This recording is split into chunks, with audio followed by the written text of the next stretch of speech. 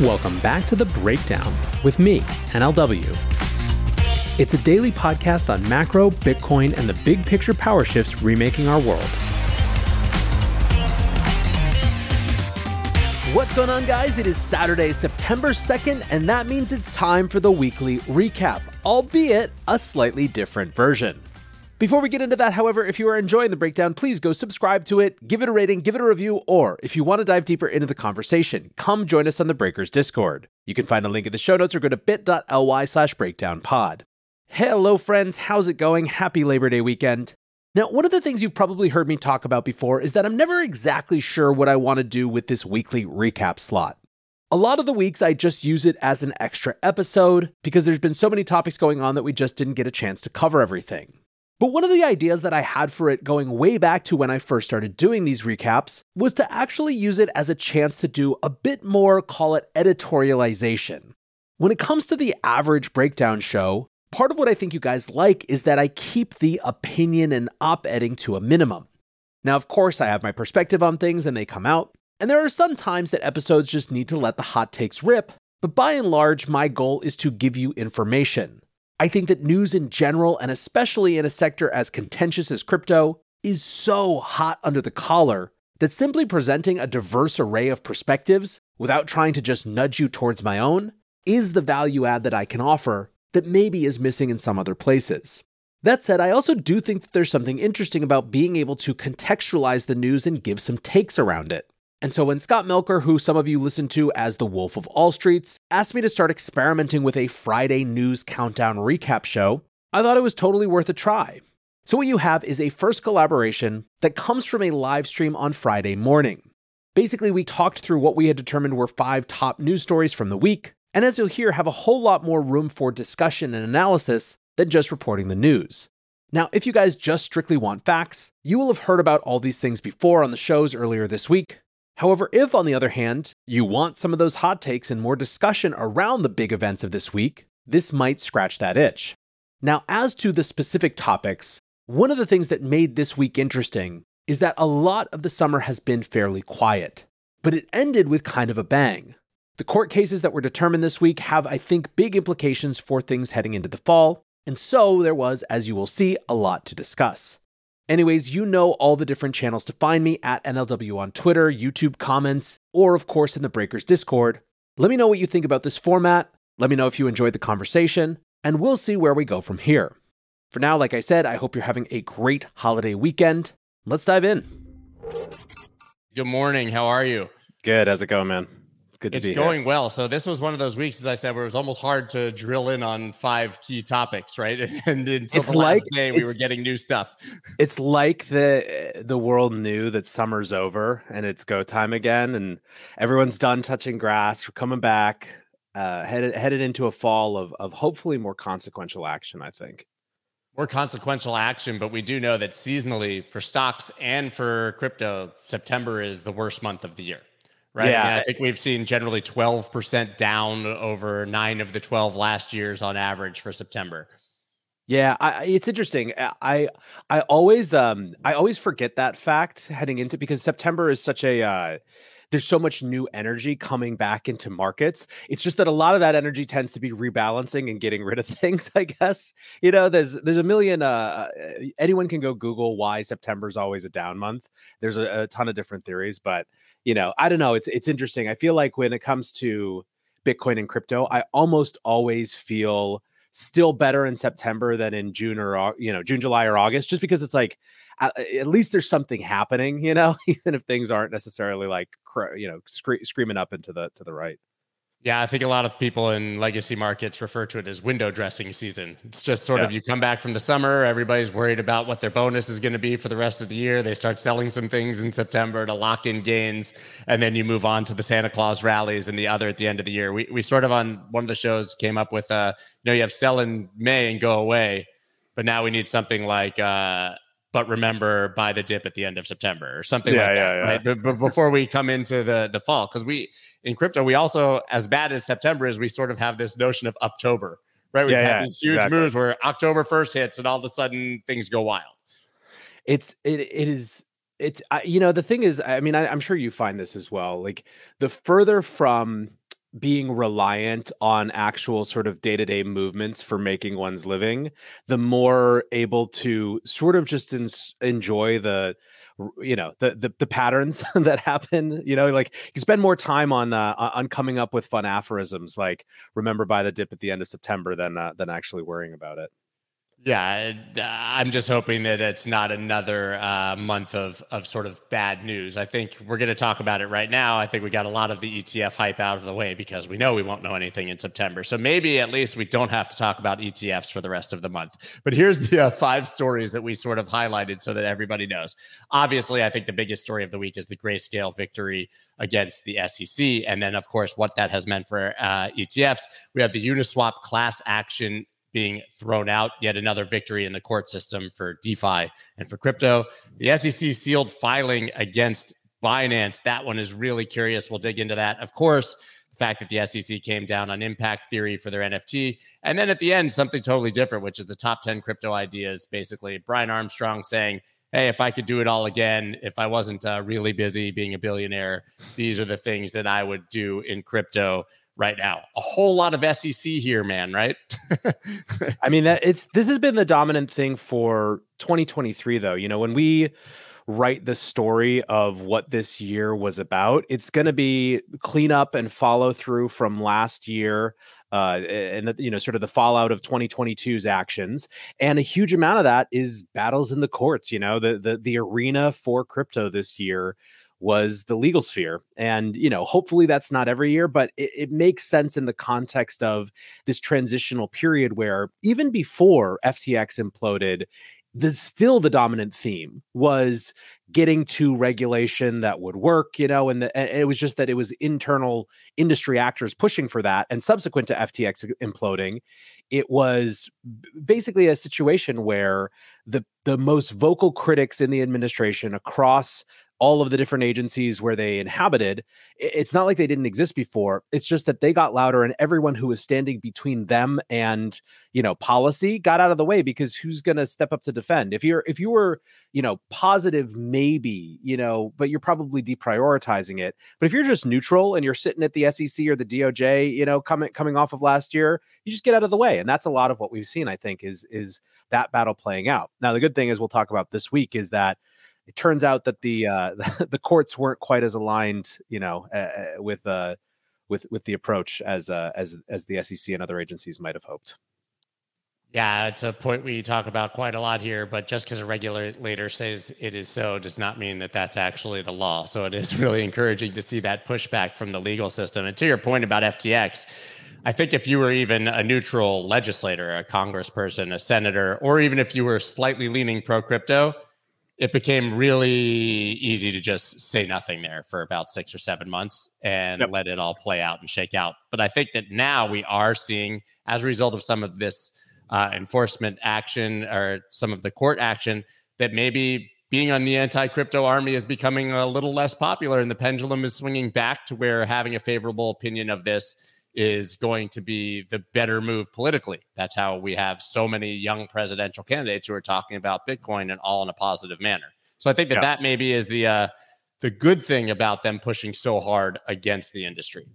I mean, this will be seen as a brutal, but incredibly strengthening year, I think. Really 2 years, because if you view 2022 as the beginning of a period of really cleaning out a lot of bad behavior in the space, and then 2023 as following through, dealing with the consequences of that, but also actually having to, back pinned against the wall, have the fights to get things sort of, lined up and legal as they need to be.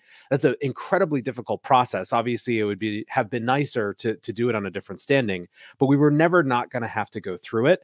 And, it's going to be harder than ever to kind of look at this as a passing concern once it has survived this particular, set of actions, I think. And so ultimately, again, speaking of cliched phrases, that which does not kill us makes us stronger. You will never have a better example of that in the Bitcoin and crypto space than this year, I think.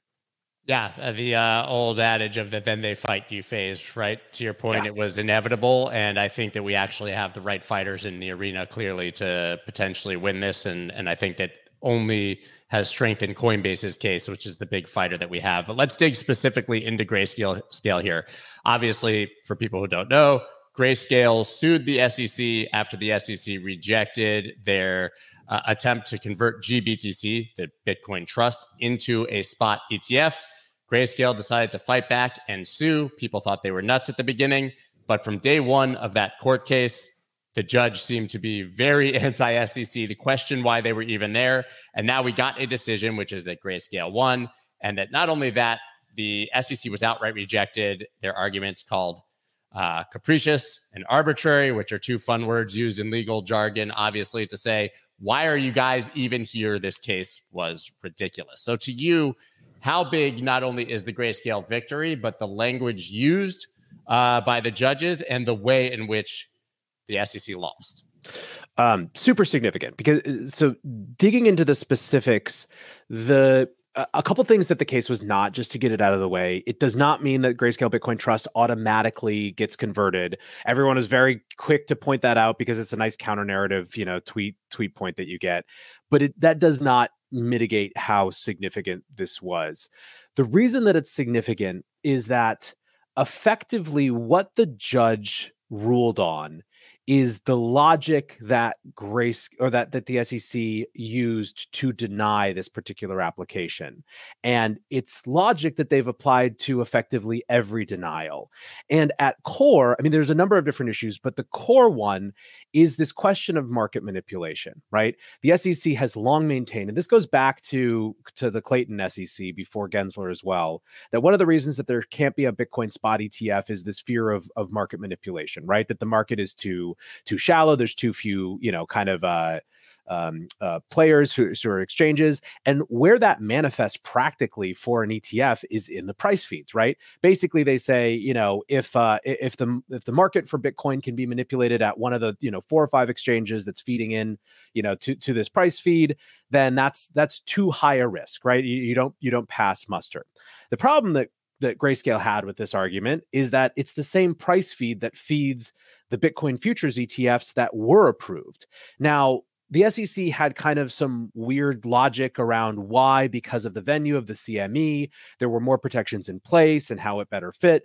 But at the end of the day, what this judge said, and this is where some of the harshest language was, is effectively that it failed to meet standard reasons of using your brain, that the price feeding one wouldn't also, that the same scenario wouldn't apply in each of these cases, right? That if you're talking about the same price feed, that you can't say that one is going to be manipulated and the other one isn't. And effectively, the judge also said that you didn't provide any evidence. So that was the big sort of thing that was rejected in this case. But the challenge of that for the SEC is that although the judge doesn't, the ruling doesn't say you have to convert this, the ruling says you can't use that particular logic. And so when it comes to future ETF denials, should the SEC choose to want to deny other applications that are sitting there, they're going to have to find some entirely new reason that's not basically any of the reasons they've used in the past to deny that. Now, they're a creative bunch when it comes to hating crypto, so I'm not putting anything past them. But it does create a very different scenario. And I think what a lot of people have noticed is that from a pure political standpoint, it creates a really nice, safe, face-saving moment where they can kind of say, look, the courts have ruled. We're not trying to overrule courts. We're going with it. And guess what? BlackRock is here. These traditional institutions are here. Sure, Fidelity and a surveillance sharing agreement, means that we're going to pass that, right? It gives them a chance to kind of walk it back. And so that's the real question is will they take that opportunity to sort of save face and shift the narrative a little bit? Yeah, and interestingly, that's what, I'm not going to play the statement, but Matt Hogan, who we have here often, Bitwise urges SEC to greenlight all Bitcoin spot ETFs as deadline looms. He was very political in his statement in basically saying they were right to reject these in the past. The industry wasn't mature enough. We don't blame them for that, but now is the time to greenlight these. And that speaks to that exact safe face-saving situation that you just talked about. Gensler can literally say, yeah, now the market has matured. BlackRock and Fidelity are giving their stamp of approval to Coinbase as a legitimate, place for where we can't have market manipulation. They can throw out all these arguments now and say, so now is the time. We were right. And now we're giving you what you want. And frankly, then they can still continue to attack the rest of the market, in my opinion. It's interesting that sort of statement that you just ascribed or to Matt. I think is reflective of a larger trend that we're seeing in narrative making coming from the industry. I think there is a sense that the tide is turning a little bit, and that now is a really good time to offer narrative olive branches to the agencies to kind of walk it back. So, I will stop short of guessing whether Matt actually thinks that the industry wasn't ready in the past. But the fact that he's saying that is there was an op-ed in CoinDesk from the CEO of CleanSpark talking about Bitcoin mining that I actually read for my kind of long read Sunday this week. Same tone of, we know that you tried to put this Dame tax on the industry like 3 months ago, but the tide is shifting against you. So here on a nice little platter is a fresh narrative that allows you to kind of get with the picture a little bit. Now, I think that may be a little bit optimistic overall. Things still haven't turned totally, but I do think it's interesting to note just how much of that repositioning I think is happening right now. Right. It has to be mentioned then. A lot of people were extremely optimistic that because Grayscale won this week, all of a sudden we were going to see this slew of spot ETF approvals. I was not one of those people, to be clear. I think that Gensler will continue to kick this down the road as far as he can before making that decision. But the SEC deferred decisions on Fidelity, BlackRock, Bitcoin ETFs. To be clear, all 7 of them were deferred yesterday, even though some of them did not have to be deferred by yesterday. So they basically just did this sweeping bucketing of all 7 of them. Curiously, they kicked 6 of them down the road and then waited about an hour or two for BlackRock, which gave people just enough time to have these wild tinfoil hat theories that BlackRock was about to get approved. But we did see all 7 of them kicked down the road. And from James Seyfert, who was on the channel yesterday, next dates to watch, middle of October, are the next major days to watch, namely October 16th. Now we've basically kicked this, 45 days down the road. I don't think this will be a narrative in September unless the SEC surprises and just happens to approve one before the deadline, which they can theoretically do. But can we at least stop talking about ETFs now for the next 45 days? Yeah, I mean, listen, I think that the listen, the important function of the ETFs, by and large, there's 3 pieces of it. 2 of the 3 have taken place, I think, in some ways. One is a signal to the market that traditional financial actors are still interested in this space. BlackRock coming in and filing that ETF was, I think, a huge inflection point moment for the industry. That really, to the extent that there was any question left of would the crypto industry survive this sort of existential, cataclysm of the last, 9 months or 12 months or whatever, that put the stopper in that, right? It was just done after that. So that's one really important thing from an ETF. Second really important thing is this decision, right? That this sort of showing that the courts are not just going to sort of blindly follow what agencies say, they're going to uphold the rule of law. And in areas of question, the right actors to figure out law are Congress. That's what these court decisions keep saying, basically. So that's part 2. Part 3 that will be valuable is it actually existing, but that will always, almost always underperform expectations, at least in the short term, in terms of how it's going to impact price. So it's kind of like we've got 2 of the 3. Now it's time to sort of just chill, move on to other narratives for a moment. And I think it would have been insane to think, that the SEC would approve something. One, by anything in government, anything in bureaucracy is going to go to the last possible moment just by nature of how bureaucratic decision making takes place, right? If you have the opportunity to delay it, you delay it until you can't delay it anymore. And that's about everything, right? It's not just about Bitcoin. 2, I think from the standpoint of if we're actually trying to give the benefit of the doubt to the SEC for them being reasonable, waiting for, they now have a whole new set of information that needs to be dissected, poured over, reviewed by counsel. They actually genuinely need that. And in fact, to the extent that you want to be optimistic, them saying, whoa, you know what? Hold up. We're going to push all these off. We now have a whole bunch more reading to do and our lawyers got to dig in. That actually could be more optimistic because, it suggests that like they are behind closed doors figuring out what actually needs to happen next versus just following their preceding course, which is to reject everything. It literally just lost this week. If we thought the SEC was going to absorb that information and make a final decision within 2 or 3 days, I think that was a bit nonsensical, but classic for crypto Twitter, I would say. A few things I just want to brush through on this, and then I want to wrap this topic up. We have to mention the price action, obviously Grayscale, massive pump, and then even kind of saw it trail off over the next day. And then before the ETF rejections were even mentioned, massive dump back to the downside. Just so you know, guys, Bitcoin's 26,000. That's where it was before BlackRock even approved. Maybe right now we're just in that part of the cycle where Bitcoin's just kind of $26,000. But if you're looking for another asset that outperformed, GBTC up 137% if you bought the dip in December. And that's because of this discount window, which you guys can see here. It went to about 15 or 16%, I think, on the Grayscale News, back to 20. But if you were buying that in December, not only did you get the benefit of all this upside from Bitcoin, you got the discount window closing. So GBTC, in this case, was a much better trade than Bitcoin. I'm going to just go wrap that up so that we can move on to the next story, which is, well, we'll start here. The court sides with Uniswap over class action lawsuit. Basically, a bunch of people got together. We're suing Uniswap because of rug pulls and scams that were happening on Uniswap that had nothing to do with Uniswap, but basically saying you as the platform, you as the intermediary allowed these scams to be here, therefore we can sue you. And they also mentioned in that case that they were suing because Uniswap was allowing for unregistered securities to be trading there. I think that this story is a great narrative, but not as big for the law as a lot of people are pointing out. I would love your thoughts on this. I think that what matters, there's a couple things that matter about it.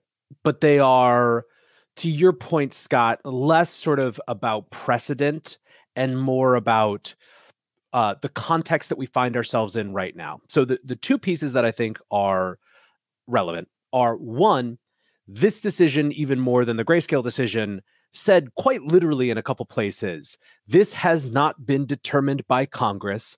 I will not be party to expanding authority of, expanding securities designation until that has happened, right? So part one of the significance is just a judge saying, stop trying to use courts to get this point proven when it hasn't been proven. This is a question for Congress. She literally said at one point, this question is better directed to Congress than to me. So that's one.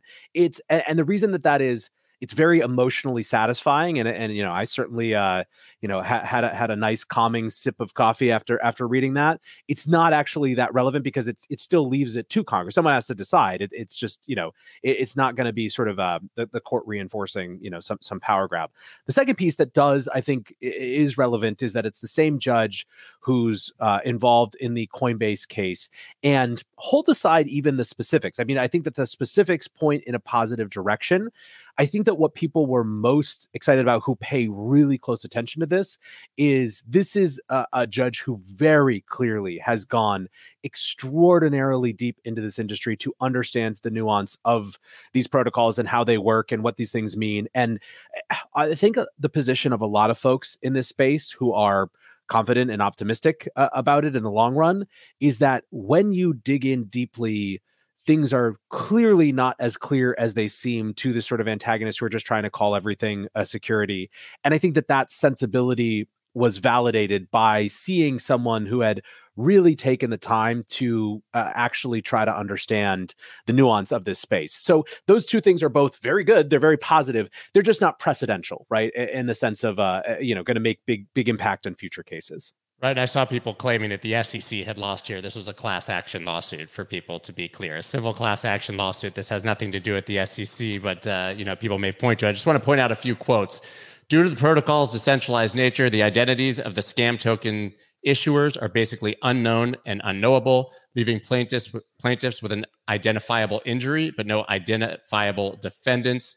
The judge wrote, I really liked this one. The court finds that the smart contracts here were themselves able to be carried out lawfully, as with the exchange of crypto commodities, ETH and Bitcoin. So quickly there, this judge called Ethereum a commodity, but maybe that's a story for another day. And then finally, the developer or self-driving cars liable for a third party's use of the car to commit a traffic violation or rob a bank, which is the most obvious thing we come back to, I think, constantly when it comes to crypto. This has been the defense of Bitcoin since the very beginning. If you use an iPhone as a drug dealer to do a drug deal, Apple shouldn't be sued because they created an iPhone. If a country or a criminal uses Bitcoin to send money, the agnostic protocol, Bitcoin, the asset should not be punished because somebody used it for a nefarious purpose. We've seen this with the internet over the years. So to me, even though, like you said, it's not precedent, it's nice to see logic coming from the court system. Very obvious statements. And I think, I think it was Stephen Paley who pointed out that that underlying issue, although it wasn't the core issue of the case, that underlying issue of how culpable developers are for the use of the software they develop is a question that has always, it has lurked around the internet since the very beginning of the internet. And it is going to be put on trial again in the coming years, particularly around, crypto is one area where that's certainly happening. And we are kind of a battle or a front in that battle. Artificial intelligence is going to be another huge one. Congress is chomping at the bit to ensure or to hope that Section 230, that exemption that has protected internet platforms from what their users do, does not apply to AI. And you've even seen people like Sam Altman in Congress, when he testified before the Senate, saying maybe Section 230 shouldn't apply to artificial intelligence platforms. So I think that I think it's a good thing in general if one is a sort of of the mind, like I think many, or if not most in crypto are, that developers shouldn't be held responsible for the uses of their software, that we're seeing some sort of legal, agreement with that when it comes up in cases. So, it's certainly a touchstone for something that I think is going to be a much bigger issue going forward. Yeah, it would be nice if the same courtesy was applied to the Tornado Cash developers, but I guess we will see how that plays out and if they were actually legitimately involved in any of those transactions, or if they only created the protocol and then it was used for nefarious purposes. To me, that's sort of the case that's going to really determine all of this, much more than a class action with Uniswap. 100%.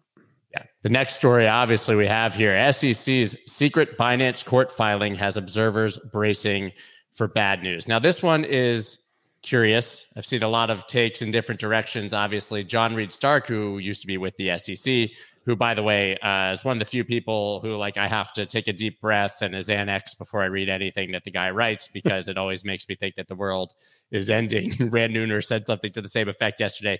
This guy hates crypto and he loves the SEC. He worked there for decades. But to be clear, we have this sort of sealed motion, which is very rare. The SEC is usually very transparent and public with the things that they're doing in these cases. But in this case, it was sealed, which usually means, according to Stark and others, that either it has something to do with protecting an individual or a witness, or there's a DOJ enforcement action on the side that they don't want to conflict with or to impact. So basically, they don't want this information being public because it could impact the DOJ's efforts to execute a criminal investigation. I think if I was putting odds on it, betting odds are very strong that something's coming from the DOJ for Binance. Is that what you think here this means? I don't necessarily think that this changes the odds of that one way or another. Binance and the DOJ are like this weird odd couple who have been dancing around each other now for a year and never really being able to get it together. So we had this article, I think it was either in late December or early January, Wall Street Journal article about how there was internal conflict at the DOJ around whether to bring charges to Binance. Now, that's an extremely weird article to have. The DOJ is not in the habit of talking about cases that they might do. And frankly, holding aside whatever badness Binance might have been a part of or participated in, there has been for sure a nonstop campaign of leakage from DC-based agencies and departments and parts of the administration against Binance. And to me, that indicates that the whatever case they have is not nearly as solid a footing. Like, they wouldn't do that. If they had a strong case, they would just go after it. Now, that's absolutely not to say that A, more evidence hasn't come in, B, they haven't just decided to go with the case or anything like that. But I guess that what I would say is, if you've been watching this closely, it's kind of been 6 of one, half dozen of the other around whether the DOJ is going to actually bring charges or not.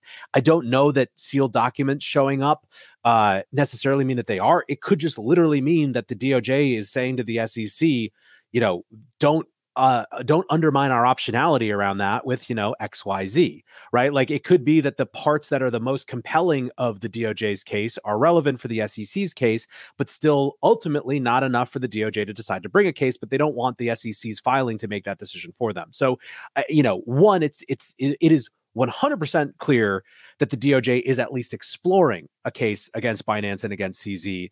And so, to some extent that I think is inevitable. I'm just not sure how much this actually suggests that is for sure coming, or just, is further confirmation that it's an active pursuit. That Wall Street Journal article was extremely confusing and baffling to me. It really was, because first of all, the DOJ generally doesn't worry about the price of assets and how it could hurt consumers or insolvency and things like that. That's literally the SEC's job, right? So having the DOJ come out and say, we're worried about investors and how this could impact them, to me, to your point, says maybe there's not that much there. If they had a slam dunk, open shut criminal fraud case against CZ, there's no way they would have been saying that. Yeah. Well, and listen, like, part of what's interesting right now, again, if you're just watching from the outside, you don't have a dog in this fight, is almost tying it back to the conversation that we were just having, where the lines of culpability are when it comes to how people use platforms, right? Like, Binance is clearly lax with controls at the beginning. That from the CFTC case, from the SEC, like, is very, very clear. Where does that flip you over into criminal culpability, right? Like, it seems very unlikely, given that we haven't gotten an action yet, that CZ's, sitting in a back room, with, terrorists from the Middle East, like, making plans. Like, it's much more likely that it's sort of like, there's suspicion that some organization that shouldn't be there is trading, and they don't necessarily go out of their way to clean it up. And so does that create criminal culpability? And part of this may be just the authorities trying to figure out if it does, not to say that that's good, but it's, these are weird, uncharted territories. Yeah, I've always been of the opinion that Binance likely did a lot of things that were on the fringe in 2018, 2019, 2020, not necessarily intentionally, largely because regulation wasn't in place. They didn't know the rules, and they just went ahead and kind of went with the, I guess we'll ask for forgiveness instead of asking for permission approach. And they've probably tried to clean that up largely in the past. So I will be surprised, I guess, if their ongoing efforts here to clean up are false, because you see CZ out on a roadshow with regulators and legislators literally everywhere on this planet trying to, get in line with what they want in each of these jurisdictions. I just think it's a impossible job, but it remains to be seen. It remains to be seen what's going to happen here. But I think that maybe you're right, that maybe this story in and of itself is a bit of a nothing burger. I mean, the other obvious realm of speculation for people was that it was them protecting Sam. 3 or 4 weeks ago, SBF shows up in New York, not around a particular hearing, gets photographed, and then a few weeks later, secret documents are filed. That is sort of interesting late summer speculation, because there's nothing else going on, I think. I would only say on that front that I would not be surprised if Sam, even outside of protecting his own hide, had desire to screw Binance over. But I think that it's unlikely right now that that's actually the case, because it does not appear that SBF is in any other mindset other than defending himself. I don't think he's in cutting a deal mindset. I think he's in working under the delusion that he can still get away with it because he's so smart. I agree with you. The next story that we have to talk about here, once again, back to the SEC, and here's the actual filing. SEC charges LA-based media and entertainment company Impact Theory for unregistered offering of NFTs. They made about $30 million, paid about a $6 million fine. To be clear, Impact Theory, and Tom, who we've had on the channel quite a few times, Impact Theory did not admit any guilt, right? They just said, we're going to pay the fine and move on, kind of like Kim Kardashian. But interestingly, in neither admitting or denying the SEC's findings, they did have to establish a fair fund to compensate impacted investors, as well as to destroy all of the founders' key NFTs and eliminate any royalties that might collect from secondary market transactions. So it wasn't just a fine. I mean, this was a bit of scorched earth. And I think that everyone's question here is what does this mean for every other NFT project on the planet and how it was launched? Is this about the NFT itself being an unregistered security, or is it about the language and marketing used by Impact Theory to promote these NFTs, and how will that be applied? This is about the SEC using enforcement actions to expand its jurisdiction in advance of Congress saying it is so. It's sort of surprising that it's taken this long to see an NFT action, but I think that the playbook is pretty clear, which is, go after a project that was high profile enough that there's money to be had and sort of narrative impact to be had, but not so high profile that they're actually going to fight back.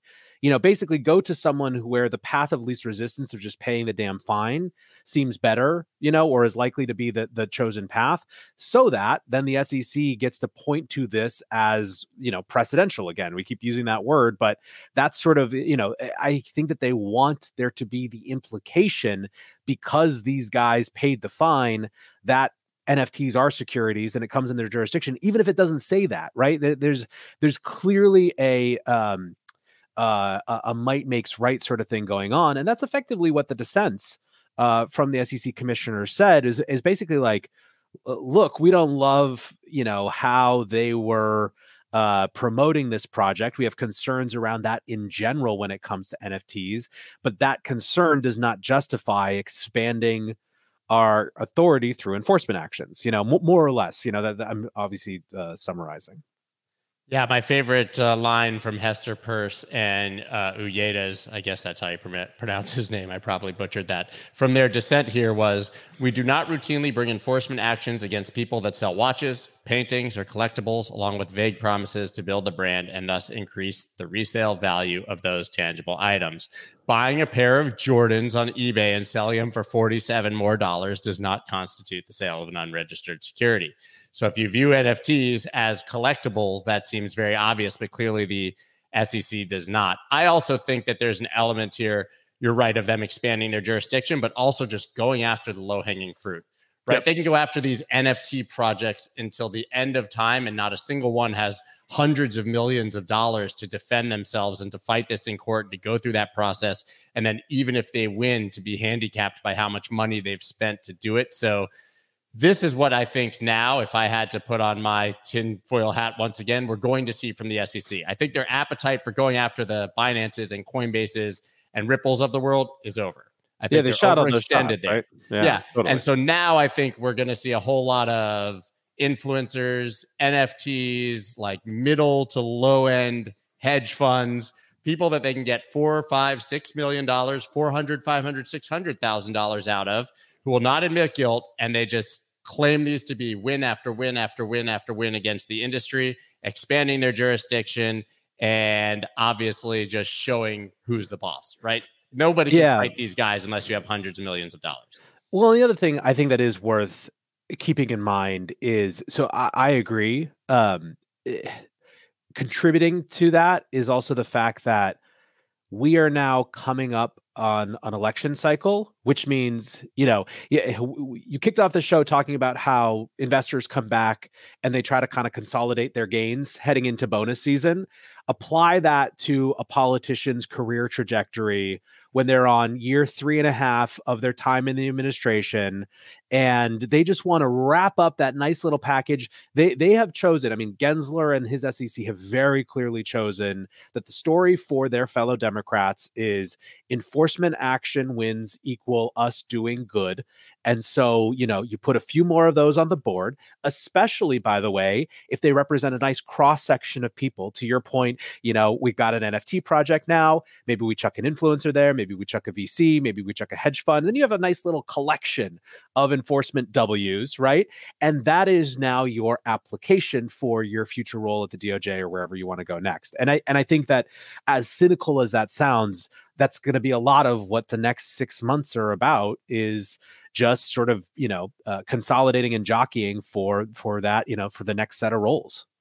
Right. And maybe the continuation of that logic is that it also prevents future releases or future action by the same kind of people doing the same things. You're going to think twice about releasing an NFT project. If an influencer, we did see Ian Bellino, we've seen a few of them, but if, an influencer gets charged for, manipulating a coin or something, no more influencers will talk about coins. Yeah. Right. So if a hedge fund, then hedge funds will just stop trading crypto. So I think that it's really prohibitive, and it just is this big kind of red stop sign or traffic light to people who are doing similar things who will now live in fear of the SEC. 100%. Yeah. And obviously our final story that we have today is Brian Armstrong sharing the 10 ideas I'm most excited about in crypto right now. Here's what he said. If you're building something in crypto or thinking about doing so, check it out. We're building lots at Coinbase, but we don't have time to tackle everything. So I figured I'd share these. Bear markets are the best time for building. Why not start today? That's a 23-minute video that we're not going to watch together.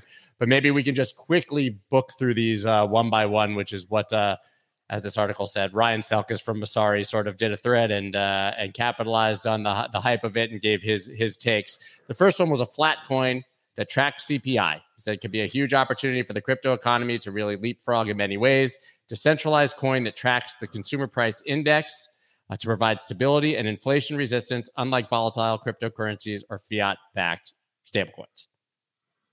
What do you think of that? That seems complicated. Yeah, I mean, listen, I think stablecoins have as much or more product market fit as anything in this space. So a near cousin that is sort of organized around something that makes sense to people like that, it seems interesting. I don't know. I guess the question would be in, who uses it and for what. But I think it's an interesting thing. And, my guess is that a lot of the point of this is simply to get people thinking, so I agree. I don't really have much more on that though.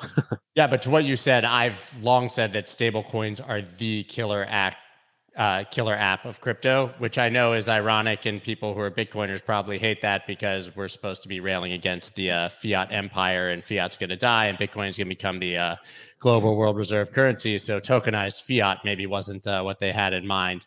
But stable coins are the things that most people in the world who are living in hyperinflationary environments are using because they want dollars. So a backed stable currency, a stable coin that's a flat coin that actually acts as an inflation hedge in environments like that, I think could be a very interesting idea. On-chain reputation is number 2. This is what Armstrong suggested. Tracking entity reputation on the blockchain is a way to combat fraud. We don't yet have a reputation system associated with ENS. And then obviously Selkis went on to say, I invested in a bunch of stuff like this, dude. Right. So there's obviously happening, but I think that this is actually very important. Yeah, I mean, I don't know. My Bitcoiner skepticism comes up constantly when anything that sort of starts to get into the realm of tracking, But I think there are lots of uses of that are non-dystopian that are actually really important. And I'll put it this way. Social credits, right? I mean, it does reach social credits. It is certainly a thing that is. I can't imagine at least a half dozen pretty well-funded startups taking a big swat at this, because it's the type of it has a little bit of a problem in search, or a solution in search of a problem type of thing, in that we don't know exactly where that reputation would be put to use, because it's not a one-to-one comparison of things that exist. But it seems highly possible that there are particular areas where that reputation is extremely valuable in a certain type of business dealing, a certain type of industry, a certain type of interaction, where if they figure, if it's figured out, even just in sort of one area where it's applied versus sort of just highly generally, it could be very valuable.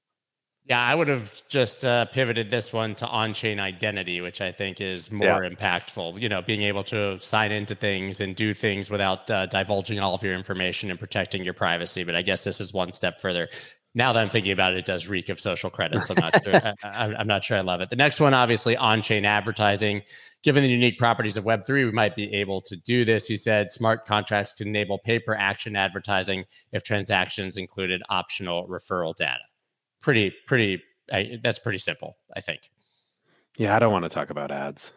Well, nobody who runs a podcast ever wants to talk about advertising or sponsors ever again. I also lived in ad world for a long time.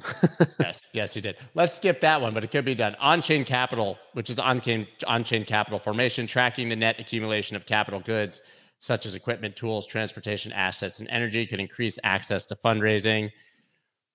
I don't disagree, but we haven't seen fundraising on the blockchain go that great in the past.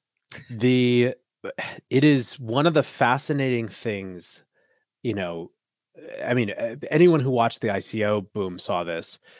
It was so powerfully good at aggregating capital quickly that its capacity to do so overwhelmed any actual sort of applied use of that. It just made the sort of the bad opportunities from that so much higher and more present than the good ones. I think that what a lot of people feel, which is legitimate, is that there's this hunger for the version of that has that so low frictionized capital aggregation, but applied for good. It's just a question of how and where. And I mean, that's sort of, if you look at the Coinbase blog post, that's effectively what he's saying, is that like ICOs showed this thing that could have been, but it wasn't. And is that thing even a thing? And, who knows? It's hard. Humans are getting human. That's the problem with this, right? There's certain places where you actually may want some regulation in place, or at least some barriers that tell you to slow down. Right. Yep. And I mean, we've even seen it this year with meme coin projects, guys literally rug pulling and then somehow sending a tweet and raising another $5 million and rug pulling and sending a tweet and raising another $5 million and rug pulling. I think we can all agree that that's not helping our industry at all. Decentralized labor market, a global marketplace for labor that uses crypto to pay people across borders. Cool. But I think it's kind of, people are already using crypto to pay people across borders, right? Yeah. The way that it's framed on the Coinbase post is a job or task marketplace for crypto. I mean, listen, that's another one where it feels, it's. I mean, they use reference examples like Brain Trust, which is basically that. It's a Upwork, but crypto native Upwork. It's just that's so something that people are exploring already. The question is still Web 2 though.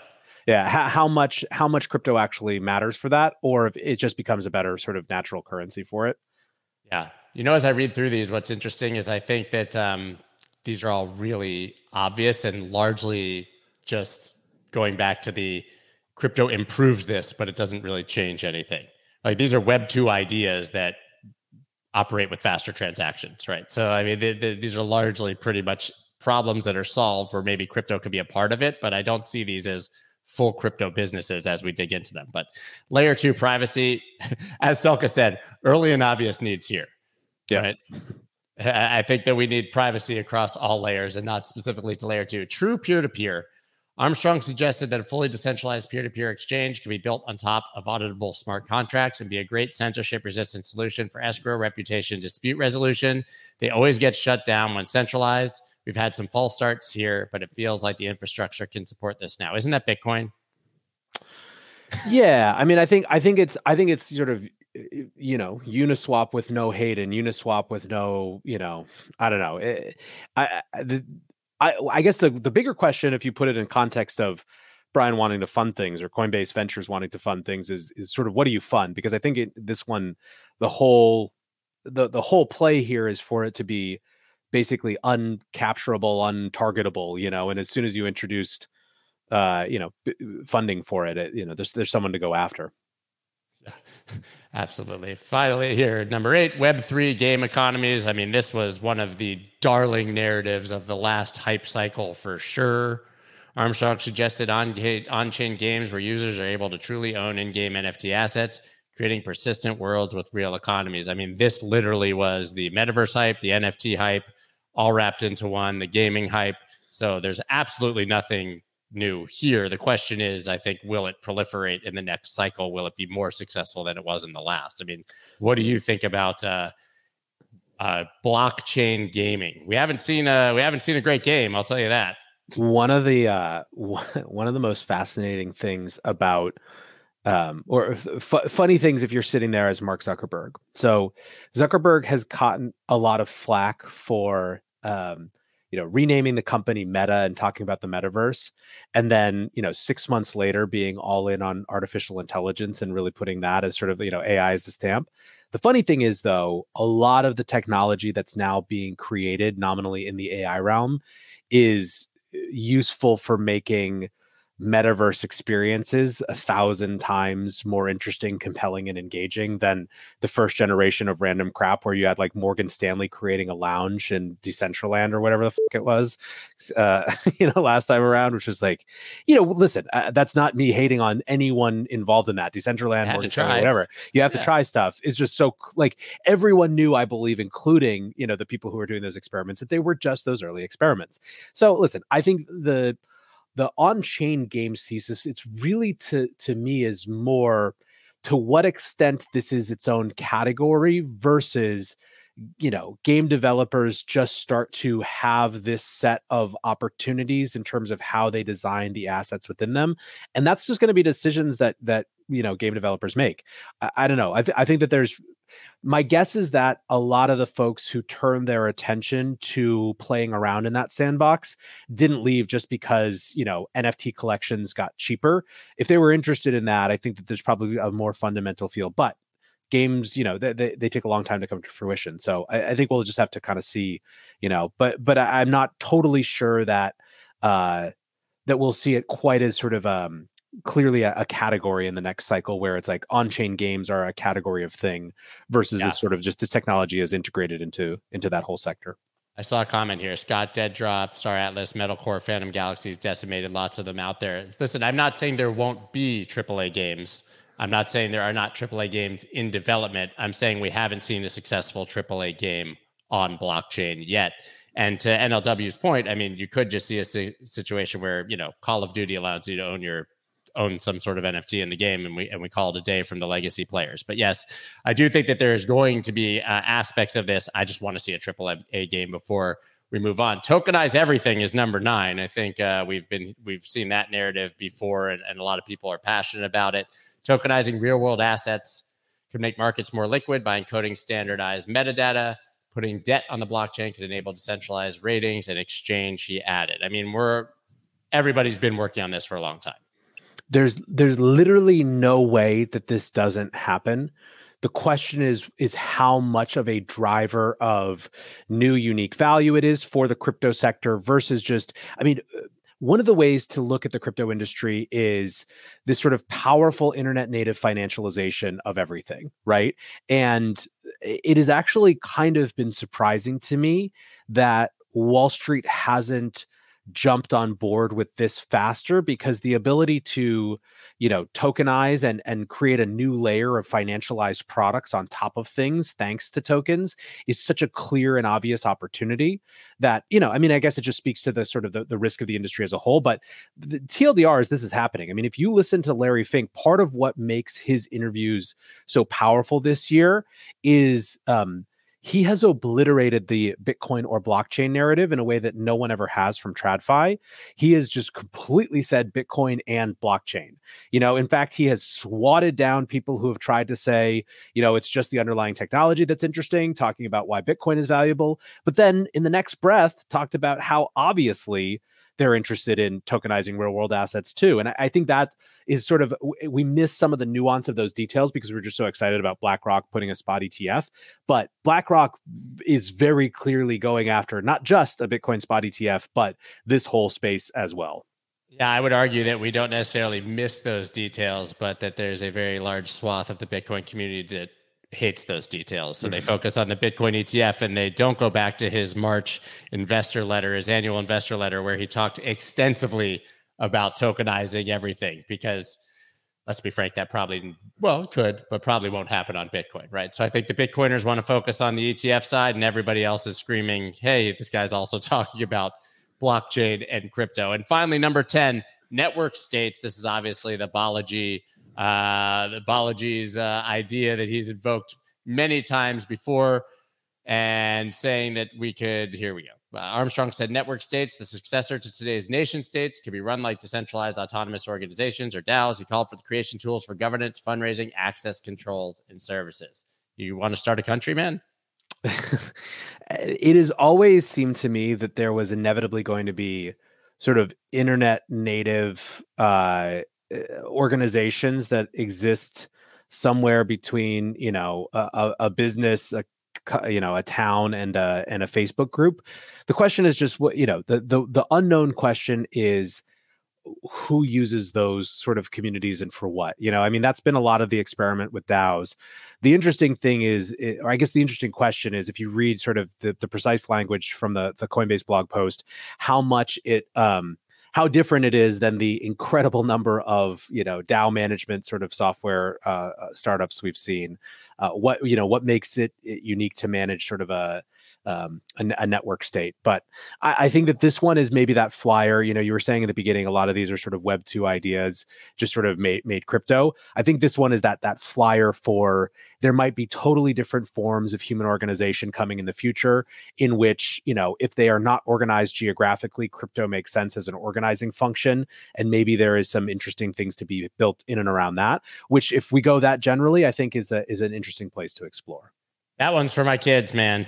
Yeah, that's not happened. That's not happening in my lifetime. And every example, and this sort of is like gaming or NFTs or all the other things, metaverse we've talked about. But DAOs to me have just been experiments that have largely ended like Lord of the Flies, with a basically Constitution DAO. I mean, hilarious. You get tens of millions of dollars together for a bunch of crypto degens. You lose the auction, then you go, what the hell do we do now?